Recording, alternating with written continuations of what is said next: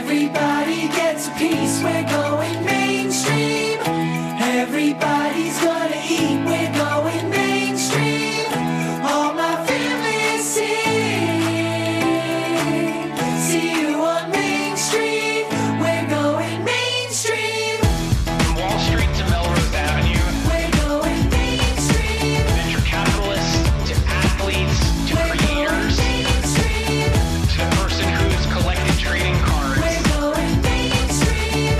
in a collision of culture and finance. We're going mainstream. Today, we have a special guest from the wealth management industry. Ed Swenson is one of the most successful entrepreneurs in the wealth management space. He co-founded and is the COO of Dynasty Financial Partners, a leading RIA technology services platform that enables wealth managers to become entrepreneurs and run their own businesses using Dynasty's platform and infrastructure across technology, operations, diligence, access to investment, and M&A capabilities. Ed and his co-founder Cheryl have grown Dynasty to over $50 billion in aggregate AUM across almost 50 advisor teams. Dynasty is a leader in the fast-growing RIA space. They uniquely understand the needs of advisor teams who break away from wirehouses like UBS and Merrill Lynch, and they've built out a tech stack and platform that is state-of-the-art. Ed spearheads their technology approach by partnering with best-in-class fintech companies in various aspects of wealth management to build a tech platform that advisors love. Ed also recently co-founded the Envestnet Advisor Services Exchange by Dynasty, a platform that enables Envestnet clients to access the value-added services that Dynasty offers. Ed comes from a wealth management background, so he's in a unique position to understand the needs of independent advisors. Prior to Dynasty, he led the distribution network communication for Smith Barney's multiple discipline accounts division and was a portfolio manager for the Legg Mason Partners Large Cap Growth Fund. Ed and I had a really interesting discussion about how and why wealth management is changing as an industry, how Dynasty is a champion of entrepreneurs, and how and why wealth managers should have alternative investments in their portfolios. I hope you enjoy. We're going mainstream. Ed, welcome to the Allco's Mainstream Podcast. Michael, thank you for having me. How are you? Where are you today? Well, I'm down in our headquarters, Dynasty's headquarters in St. Petersburg, Florida, and it's a great time to be here because there's a huge storm hitting the Northeast right now. I guess this winter weather around the country should make it easy for you to recruit people in Florida. Absolutely, absolutely. It's a great place to come to and a great place to live. That's great. Well, it sounds like you've clearly expanded Dynasty from what started out as really a true startup. So you started Dynasty out of a garage? Yeah, Michael, it seems like not so long ago, but we did. We started it out of Cheryl's garage in Saratoga Springs, upstate New York, and my apartment. And at the time I was living in New York City. And the two of us started it out of those humble beginnings, and it's been a wild ride. It's been great. So wow, that's true startup folklore, from a garage to a nice sunny office in Tampa and office space in Midtown Manhattan and San Francisco. So tell us why did you start Dynasty, and what is Dynasty for those who are listening? Yeah, no, it's fairly simple, which I think is the best, reason for starting a company or launching something new, that you need to be able to explain it, and have passion around it. And our passion was that there was a better way of delivering financial advice and a better model for financial advisors in which to deliver that advice. And it was from that premise that we launched Dynasty. We had both been in, the wealth management ecosystem for the majority of our careers. I come from more of a technology investment platform and product background. And Cheryl came very much from the private wealth management, ultra high net worth client type experience background. Both of us worked at large banks and large brokerage houses. And we saw that there was a fundamental shift occurring in wealth. And the fundamental shift was that is driven by clients and advisors, that they were looking for other channels, the independent channel specifically, in which to deliver and get great advice for themselves and for their families. And we talk a lot about this concept of the family office, which used to be and continues to be, a very small slice of wealth, coming into more broadly, how does an advisor deliver advice to their clients in the same way, where they sit on the same side of the table. They're agnostic to what products are used. They're agnostic to what technologies are used. They're always just thinking about what is best for their clients. And that was the premise of what we launched, is that there was a better channel, there was a better way for advisors to give great advice to their clients. And along the way, which we can talk about, we had the tailwinds of technology and investment product and capabilities, flooding into the independent space in a way that made our job delivering that platform and delivering that capability easier for advisors and better for clients as the ecosystem has continued to mature. Yeah, so you touch on this was really right time, right place, and there were issues for advisors and their clients with wirehouses, so more traditional private banks. And then, in the independent space, there really hasn't been, access to product, access to technology. So walk us through what some of the problems were with each side. So what you saw in the wirehouses and then what you saw in the independent space that made you say, okay, here's what we need to create at Dynasty to serve these independent advisors? Michael, it's a great question. There were a few things that kind of led to the impetus for launching Dynasty. It goes back in some ways. Think about when we launched the firm was December of 2010, and we had just come through a tremendous amount of upheaval in 08 and 09 in the financial markets, and the collapse of Lehman and the collapse of some of these institutions that we all felt were bedrock, to wealth. And so there was a lack of trust, frankly. There was also, coming out of that, a lot more compliance, right? And a lot more bureaucracy, for lack of a better way of saying this, around how to deliver advice. And what we really focused on is how does the client, how do the advisor have a great experience? How you unlock their potential? And the best way to do that is to allow them to control their own destiny.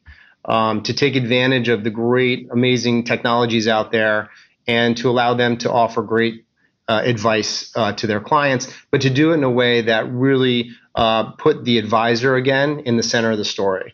All about the advisor and the client, not about us, not about product, not about anything other than what is best for clients and what is best for advisors. And we're big believers in that's the independent space where an advisor can create their own brand. They can have access to so many phenomenal products and services. It gives them that entrepreneurial for themselves and their families, that ability to drive their vision, their why of what they're trying to accomplish for their clients in a very entrepreneurial, way. And that is the core of everything that we are focused on doing for the advisor community. So is it fair to say that Dynasty is kind of the Shopify for the independent advisors, albeit with there's a much more complex process of getting an advisory firm set up and different price points and things like that. But is that how you think about yourselves? Our goal is to facilitate a platform and an ecosystem in which the advisors can focus on clients.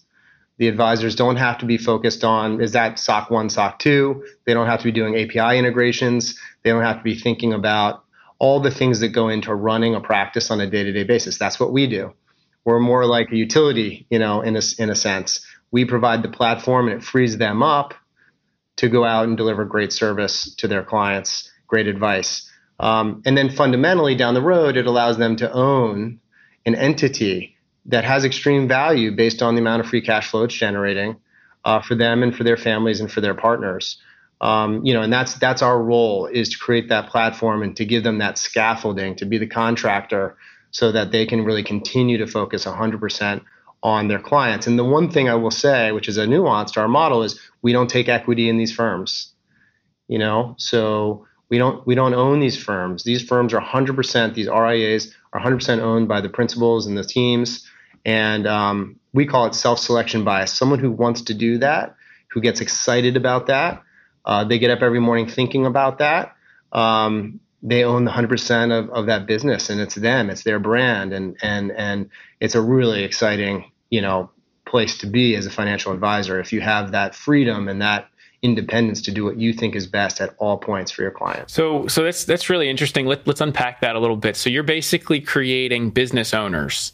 So if we peel back the layers of the onion in the industry to help people understand, why an advisor would go independent, what are they getting from a kind of as a business owner that they wouldn't get from a wirehouse in terms of how much they get to take home of revenue or of the kind of percentage fees from the AUM that they wouldn't get at a wirehouse? And then also, why did you make the conscious decision relative to your other competitors in the RIA platform space to not take equity versus some of those who I think have taken equity? Yeah, I mean, if we take a step back and look at the different models, and again, we don't speak ill of any model. What we see is we're providing options. We're providing more choices, for advisors. And so for some advisor, a wirehouse bank environment might be perfect. And for others, the independent space might be great. It's really different flavors of ice cream. We are here to provide choice. And what I would argue on our side, if you think about the traditional model, is you are an advisor or a broker at a larger brokerage firm or bank. And depending on your seniority and the amount of revenue that you generate, you are usually on equivalent of a grid. And the grid can usually be something where you take home 40, 45, maybe at the high end, 50% of the gross revenue that you generate at a firm. And you are an employee of that firm. And in the case of the bigger firms, there are a lot of other employees that are in your office, in your market, across the country. And those are very large organizations which have a lot to manage, right, on a national level. The independent space, what I like to think of that is you now own your own LLC. You own your own ADV. You determine much more how you want to spend money inside of your firm, how you want to brand, how you want to market, whether you want to spend money on technology, whether you want to spend it on people. And now you have a lot more ability to control your own destiny as a wealth manager. It does come with a little bit more responsibility. You own this firm. It's not the branch manager or someone else. You make the decisions. We fundamentally, that's where we come in, is helping those entrepreneurs, these advisors, these independent advisors. We help them do all of that, from technology to compliance to the transition to all the things that go in the investment platform to running a successful RIA, a successful independent advisor platform. But that's the fundamental difference in the two models. On the economic side, in the independent space, instead of a 40 to say 45% payout, most advisors are taking home, if they want to take home the cash they're generating, 60%, 55, 60%. So almost a 50% increase in the take home. And that's because it's much more efficient and you control much more of how the cash is spent. Whereas, as you would imagine, in a bigger firm, there are many more costs and things that have to be considered. And that's what the brands there have to do. But again, it's not better or worse. It's really what works best for the individual and ultimately for their client. Well, you talk about the client. How much of the push to go for advisors to go independent is really driven by clients in terms of what they're demanding? A lot of it. And it's a great question.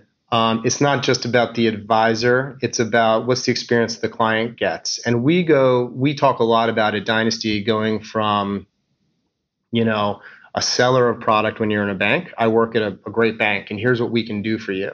And this is what this bank, this brokerage firm can offer you. This is our menu. You go from a seller to really a buyer across the street as an advisor. You can get your product from any of the bigger banks or brokerage firms. You can get it from wherever you would like.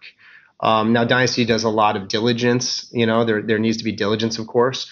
But you go from a professional seller to a professional buyer, where you sit on the same side again of the table as your client. And you say, I'm going to do in every sense what's best for you at all times as a fiduciary. And if I can get better product here, I'm always going to make the right decision based on being a fiduciary and advisor to you. And I can go anywhere. I can go anywhere on Wall Street. I can get any great product, any great capability, based on my position now and my relationship to you and as an independent. Well, let's kind of unpack the word fiduciary, because I think that's over the past 10 years post global financial crisis, particularly in the wealth management community, the term fiduciary has become really important to both advisors and their clients in terms of how they think about themselves and their business. What does fiduciary really mean? And then what does it mean in the context of figuring out what the best investment options are for their clients, how to think about kind of helping their client through their financial life? It's a complicated topic, and it gets it gets confused. But I guess at the core, there are really two sets of standards. There's a suitability standard, something that is suitable for a client. And then there's the fiduciary standard, which is, as an advisor, it's always incumbent upon me doing what is best for the client. And those are two different standards, and they get confused a lot. In the brokerage world, regulated by FINRA, you are under the suitability standard. And that comes with its own set of rules and regulations. And as an advisor, you are a fiduciary. And so you're held to a higher standard. And that means as an advisor, you have to always be thinking about what's in the best, not just suitable, but always in the best interest of the client. And it's fundamentally a more holistic way of looking at the market and clients. Well, so then how do you think about the types of products that you help Dynasty advisor teams find, working with different platforms, the diligence that you do to make sure that the advisors are then comfortable offering certain types of products? So how do you think about all of that in the context of the platform offering that you're providing to advisors and then ultimately their end clients? Well, the first thing I do as kind of one of the founders of this firm is I say we have to be able to offer something as good, if not better, than where an advisor came from, right? So the capabilities where we are have to be at least as robust, meaning that if you had access to 350 asset managers and investment styles at one of the banks, Dynasty has to make sure that that same capability and those managers are available to you as an advisor. So when we founded Dynasty, over 10 years ago, we started with that very simple premise, which was we have to be able to offer at least as much. And what we've done over time is we've grown that capability. So it's not just as good, but hopefully it's a lot better because, again, we can go anywhere. So I don't want to name names on asset managers or banks, but if the best credit person is over here, that's where you go. If the best long short is over here, that's where you go. The best traditional international or small cap or, name your asset class. You're not beholden to only what the menu is where you are. You can go anywhere and get the truly best of breed asset management capabilities. And so that's the flexibility. And one of the great things about being an independent firm is that you can go anywhere to get access to great products and great services. I think that's a great segue into a conversation about alternative assets. So whether it's private equity funds, hedge funds, direct deals, how do you think about the importance of alts in a wealth client's portfolio, and how advisors also think about alts, given that it's become a more important part of people's portfolio and therefore has to become an important part of advisors' offerings to clients? Yeah, there's a lot to that question. I think first off, we have focused more and more on alts in the last few years because we've seen anecdotally that has become more and more assets are being allocated more to alts than they have been in the past. I think a lot of that, Michael, we've talked about this in the past, has to do with education, and I would argue anyone looking to get in the independent space, it starts with education and transparency around what it is you're doing, how you're doing it, why you're doing it. And that education, when you provide that to the advisors in the market, allows them to have really meaningful conversations with clients. That alts are really a unique way to get access to something that you may otherwise not have gotten access to or didn't understand. And maybe there's a little bit of a time arbitrage, the ability to invest in something. Maybe you don't have the same liquidity, but you have the ability to be with a manager who has really deep expertise. And because they have that investment from you, they have the ability to be more flexible in the market and can make decisions which might not otherwise be available in public markets. So that education has been happening. And in the independent space, I think you're seeing the benefits of that. And we are big believers in alts where they're appropriate with uncorrelated asset classes. As I talked about, best of breed managers, arbitrage of time and liquidity. But all of these things we're seeing, our average team on the Dynasty platform has $750 million in assets. So that's the top 2% of the RIA ecosystem. And those are the teams that by and large, are also doing more alternatives for client portfolios. It's a really interesting point. I think there's actually industry data based on surveys from some of the big custodians that shows that advisors who tend to offer alternatives to their clients tend to attract more sophisticated clients, generally higher net worth clients as well. I'm sure there's some level of correlation, there's some level of causation, but how does that make you think about the types of offerings you need to provide to Dynasty advisors on the alternative side, because they came from these private banks, like you mentioned, where they might have had a menu of funds or product, but they were only a specific set of funds that the advisors would probably be pointing their clients towards, but not this whole other universe of funds. Yeah, and the whole other universe is where there are a lot of really interesting opportunities. And that's where we like to look because, and I worked at a very large bank for a long time, but if you fundamentally get into one of those banks as an alternative investment manager, you have to be ready to receive a lot of money. That's the goal, right? And once you're on that platform, so it means that the firms that get on those platforms are already a certain size, they've got a certain distribution, capability, a sales team. They're already fairly successful. For lack of a better way of saying it, you have to be able to get on those platforms. You're already at scale. I would argue that some of the really interesting opportunities are catching those firms before they get that big.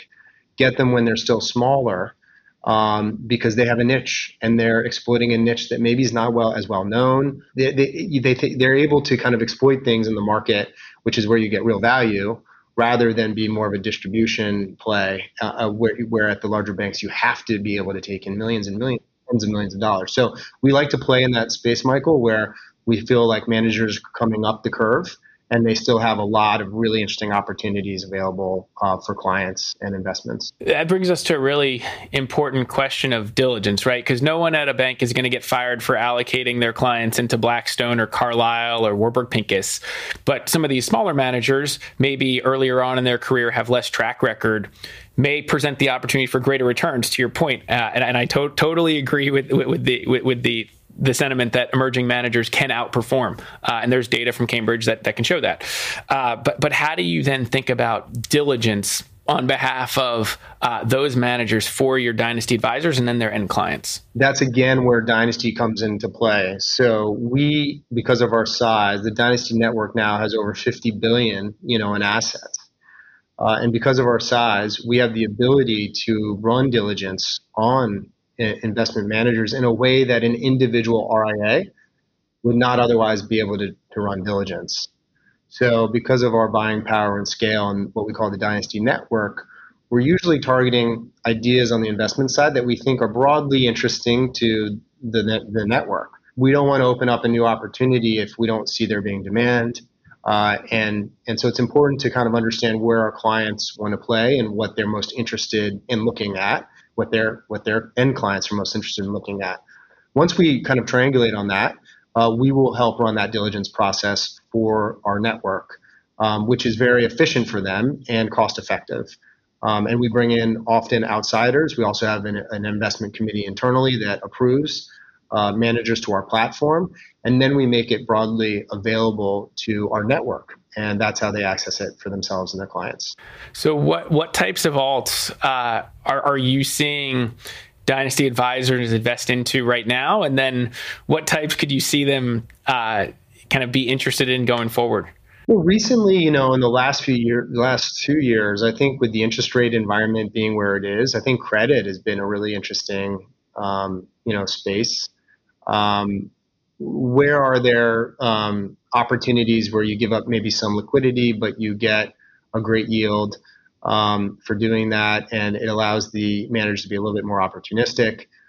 Credit's been a spot. I have to say, we are a little bit right now. Just to make this really topical, the issue of Bitcoin, and what's going on there, and is that, I even hate saying it seems, but is that really a long-term asset class? And is that something, those kinds of opportunities should be invested in? And we're doing a lot of work on that. And that's a whole nother podcast, right? But I think that that's our job is once we hear feedback from our network, then to put resources against finding great solutions and then doing the work to make sure that they're vetted and the diligence has been done and that we have access and great pricing, on behalf of the 50 billion of assets on our platform. Well, when you say feedback driven by the network, there's been tons of data that shows that I think it's 90% of the time when wealth is transferred from one generation to the next, the client goes to a new advisor. So advisors are very keyed in on making sure they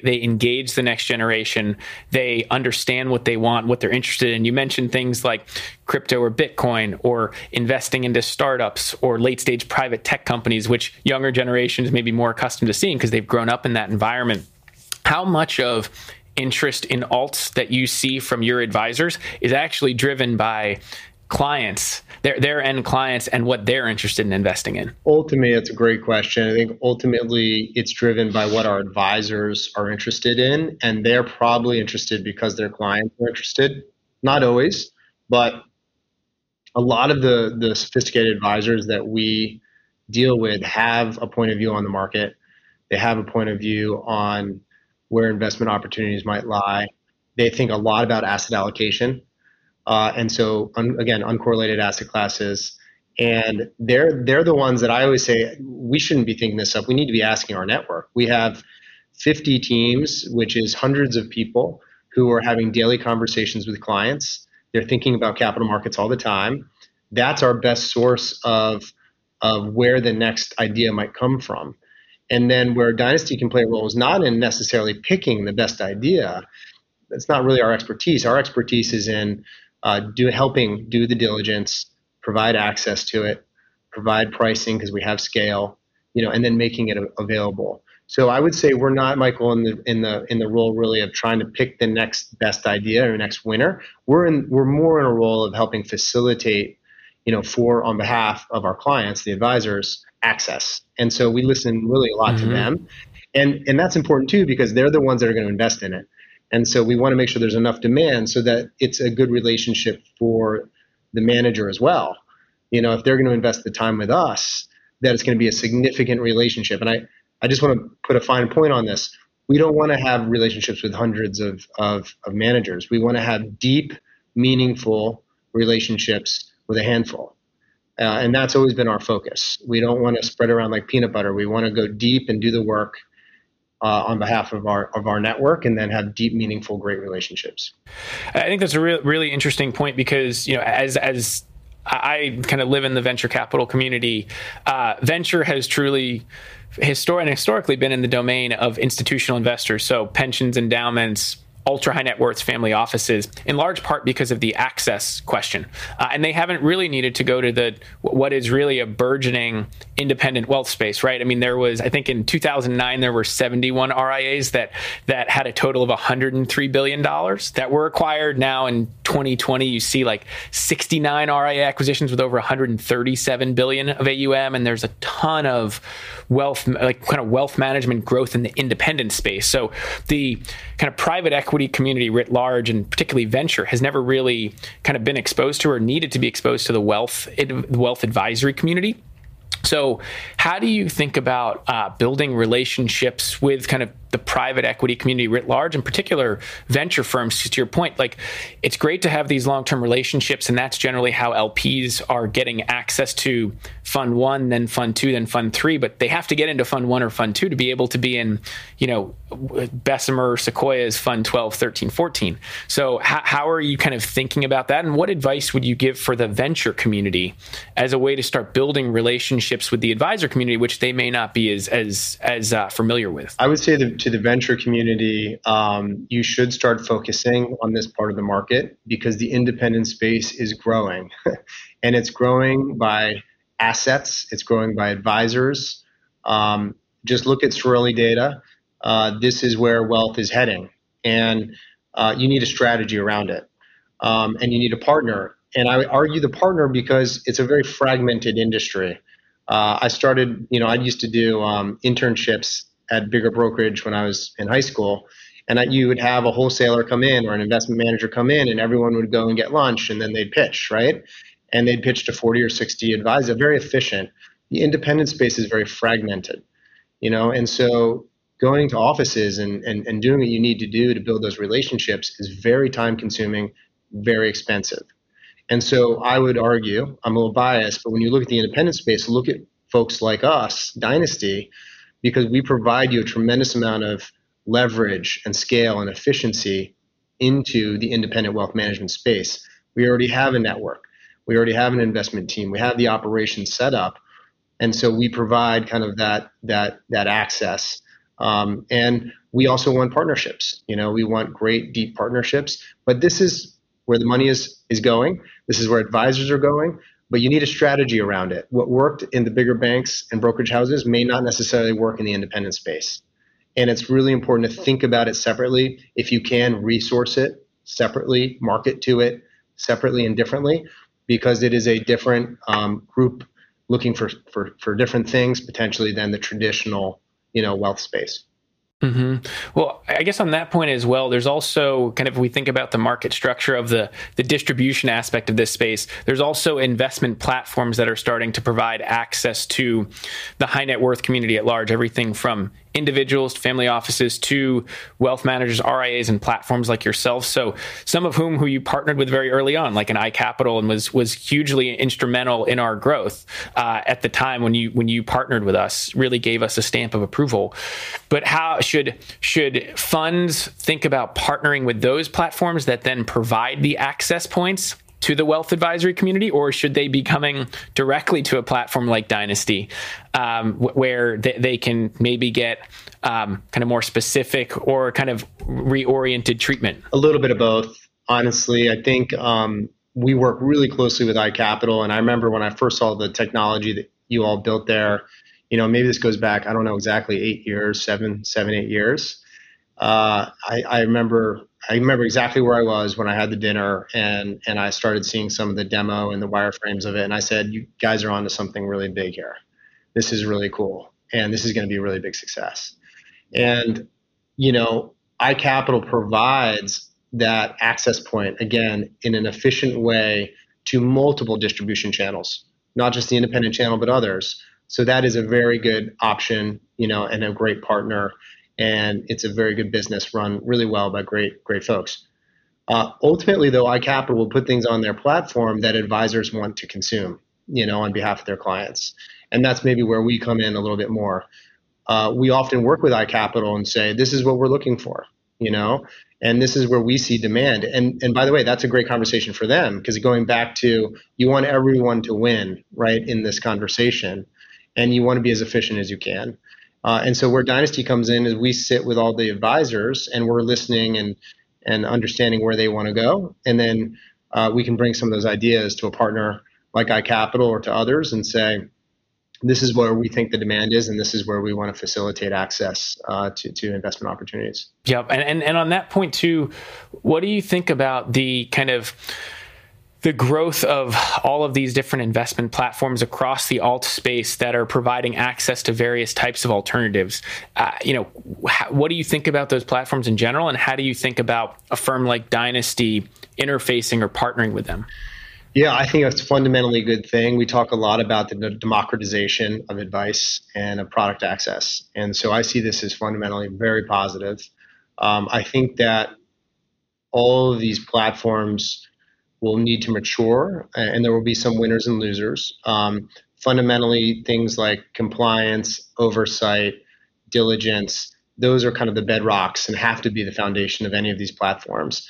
After that, you get into the technology elements and the delivery capabilities. But I ultimately see this as a very positive thing. I think anywhere where there's evolution and kind of creative and destructive forces at work, you're going to get a better outcome for clients and for advisors. And so I'm very much in favor of these platforms. And I think every few years, technology allows us to do something a little bit better, faster, more efficient.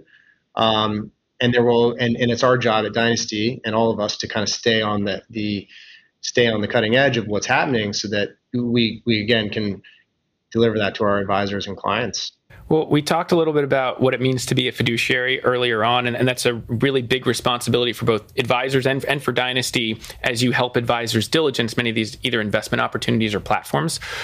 What do you need to see from these platforms in terms of the kind of arc of institutionalization that they undergo for you to be able to be comfortable recommending these platforms or investment products to your advisor clients and their end clients? Well, transparency is key, in this space. I think having a track record, is obviously important.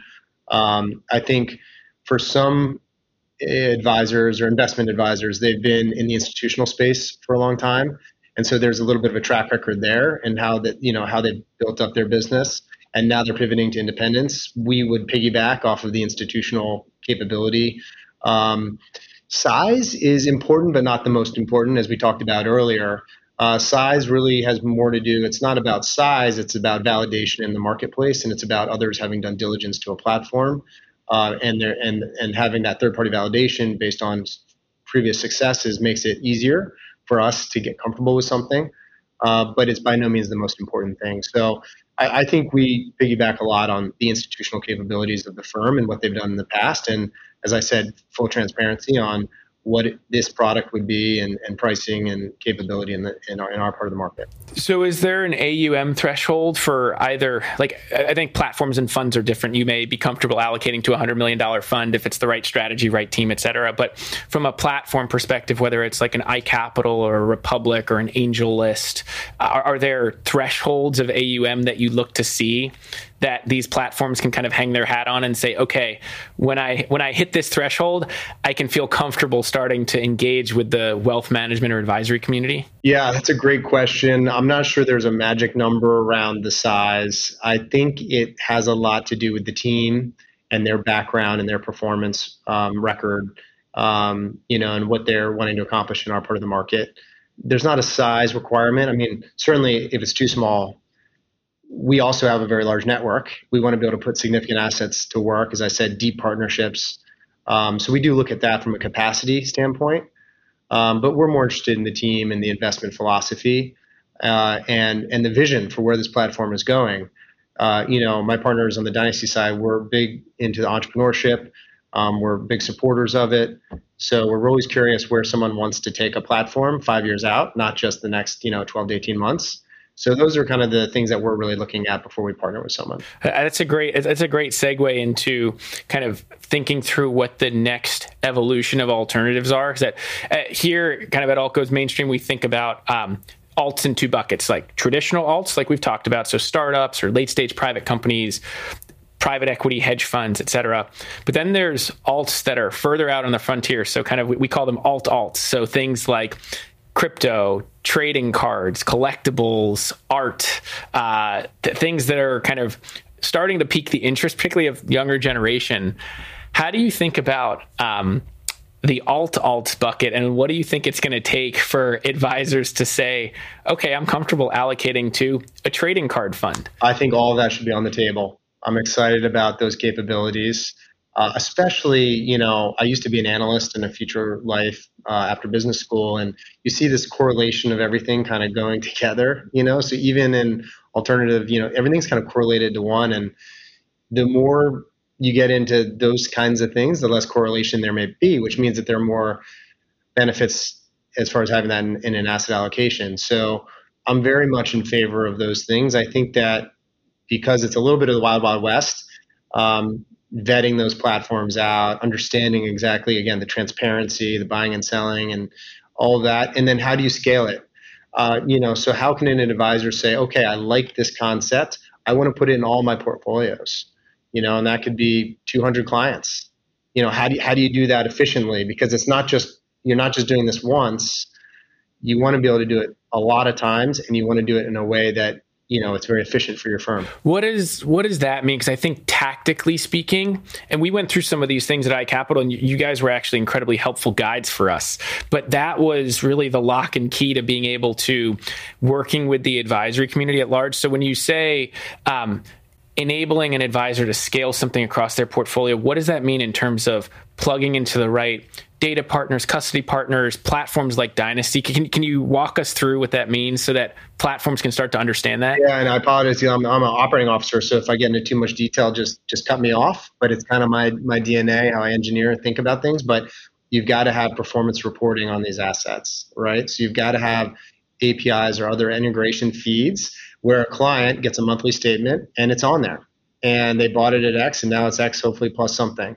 And they've got to be able to kind of see that. And those feeds can be built We do a lot of that work on the back end with our partners to help facilitate that. So step one was, you got to be able to report on it somehow.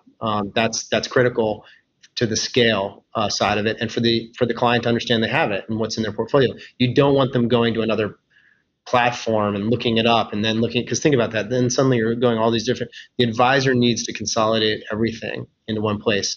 The second thing is access. We do a lot of single sign-on integrations through what we call the Dynasty Desktop, so that the advisor has one place to go.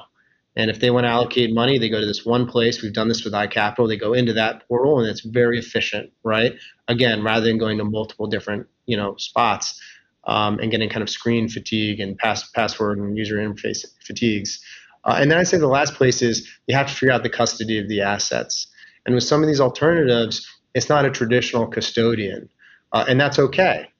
But that custodian really does have to be vetted. Whoever you end up working with, that person really has to be vetted and has to pass a series of kind of tests, because the custodial relationship on these alternative assets is very important, right? Ultimately. So those are kind of the three things I would start focusing on that give an advisor scale and the ability to access these opportunities at scale. That's great. I think that's a fantastic segue into kind of sharing some thoughts and advice. So, we hope that the alt space goes mainstream, and a big part of that is education, like you're sharing with the community. So, what's the advice that you'd have for many of these investment platforms or funds as they continue to kind of build their own platforms or products or funds and institutionalize so that they can work with the RIA or independent wealth space? Well, I'm a big believer in, as far as advice, is focus on your core business first and get that right.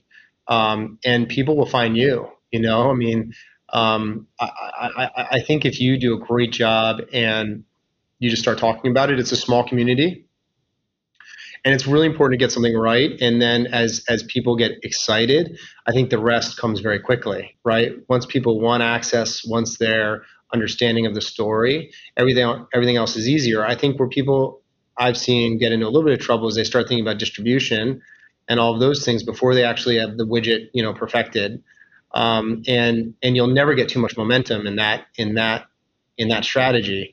But once you do have it, get a partner like Dynasty, like iCapital. You mentioned some other platforms, that can give you distribution and access to multiple networks. And I would go deep with a few, not really broadly. Some of the biggest platforms are not actually that helpful in getting assets. So you might think, oh, wow, we got on this platform. That's a huge win. But then you just sit on the shelf, and you're just another offering among thousands. I would not see that as a win. I would go for partnerships where that they are like-minded and that they've committed to you and you've committed to them to deliver something, and you have a goal and you're going to drive something deep strategically, rather than just put yourself on a lot of platforms. On that point, is it better for an investment platform or a fund to build relationships with a specific individual advisor who can be a real influencer in the community, and then they end up going to the platform where they may be affiliated with, like Dynasty, and say, hey, like, we've worked with this wealth manager, had a great experience, the wealth manager shares that with you, and then you kind of bring it to the broader Dynasty community? Yeah, as we start off the podcast by saying, everything we do is about the advisor and the advisor experience. So that helps. If an advisor comes to us and says, I'm passionate about this, I've done the work, I believe in it, my clients would like this, can you help me with the diligence, the integration, the technology, all the compliance issues, then we're much more likely, one way or another, the advisors are going to make the decision, And so if someone comes to us first, it's more than us going to the advisors and saying, what do you think?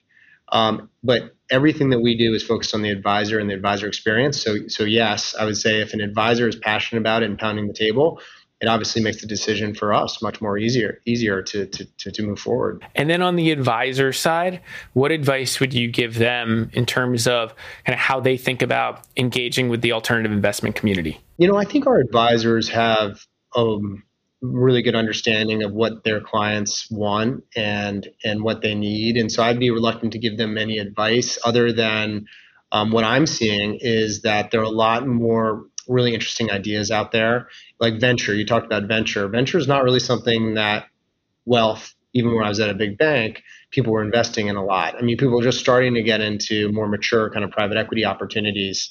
And so you're seeing this ecosystem, for lack of a better way of saying it, open up to advisors in a way that it hasn't in the past, which provides a lot of really interesting opportunities for end clients. So I would just say to the advisors, you're in a great position, the independent space particularly, because you can access these investment opportunities that really haven't been available to our part of the market in the past. And I'm really excited about that. That's great. And I think I like to end the podcast by asking everyone what their favorite alternative investment is, or their best investment ideas. It can be a fund, it can be a company, it can be a space. What is your best idea or favorite idea when it comes to the alt space? Well, my best investment advice is finding technologies in the independent wealth management space. I'm really passionate about that. My largest investment is in a company called Dynasty Financial Partners. So I'm very passionate about that investment. But in all seriousness, if we had gone back 10 years and when we started this company, you talked about the independent wealth management space and people kind of looked at you kind of sideways. And, they didn't kind of get it. Everybody gets it now. Doesn't mean everyone's going to do it, but everyone gets it and they understand what it is. And most advisors are interested in it. So when I think about investment opportunities, I think about this ecosystem over here, which is the independent wealth space that needs pickaxes and shovels and blue jeans. And I think about wealth tech and fintech and how fundamentally powerful that has changed consumers' lives in other parts of industry, and how wealth is actually fairly late to the game in using technology in a really robust way. So when I think about investment opportunity, I look personally at things I know, which is wealth tech and fintech, and there's a huge market there. And there are winners that we don't even know the names of these firms. They're going to be massive winners in this ecosystem. So anything venture or private equity related that has to do with wealth tech, fintech, and the independent space, I get really excited about. Well, I can tell you this, entrepreneurs who are building in the wealth tech space should absolutely be talking to you, because you can help them guide their thinking as a business, just given what you've done and also just your understanding of the space. So I would certainly be the first to vouch for Ed on any cap table of the wealth tech. Appreciate that. Awesome. Well, Ed, it was great to have you on. Thanks for coming on the Alt Goes Mainstream podcast. Thanks for having me. Appreciate it, Michael. Great talking to you.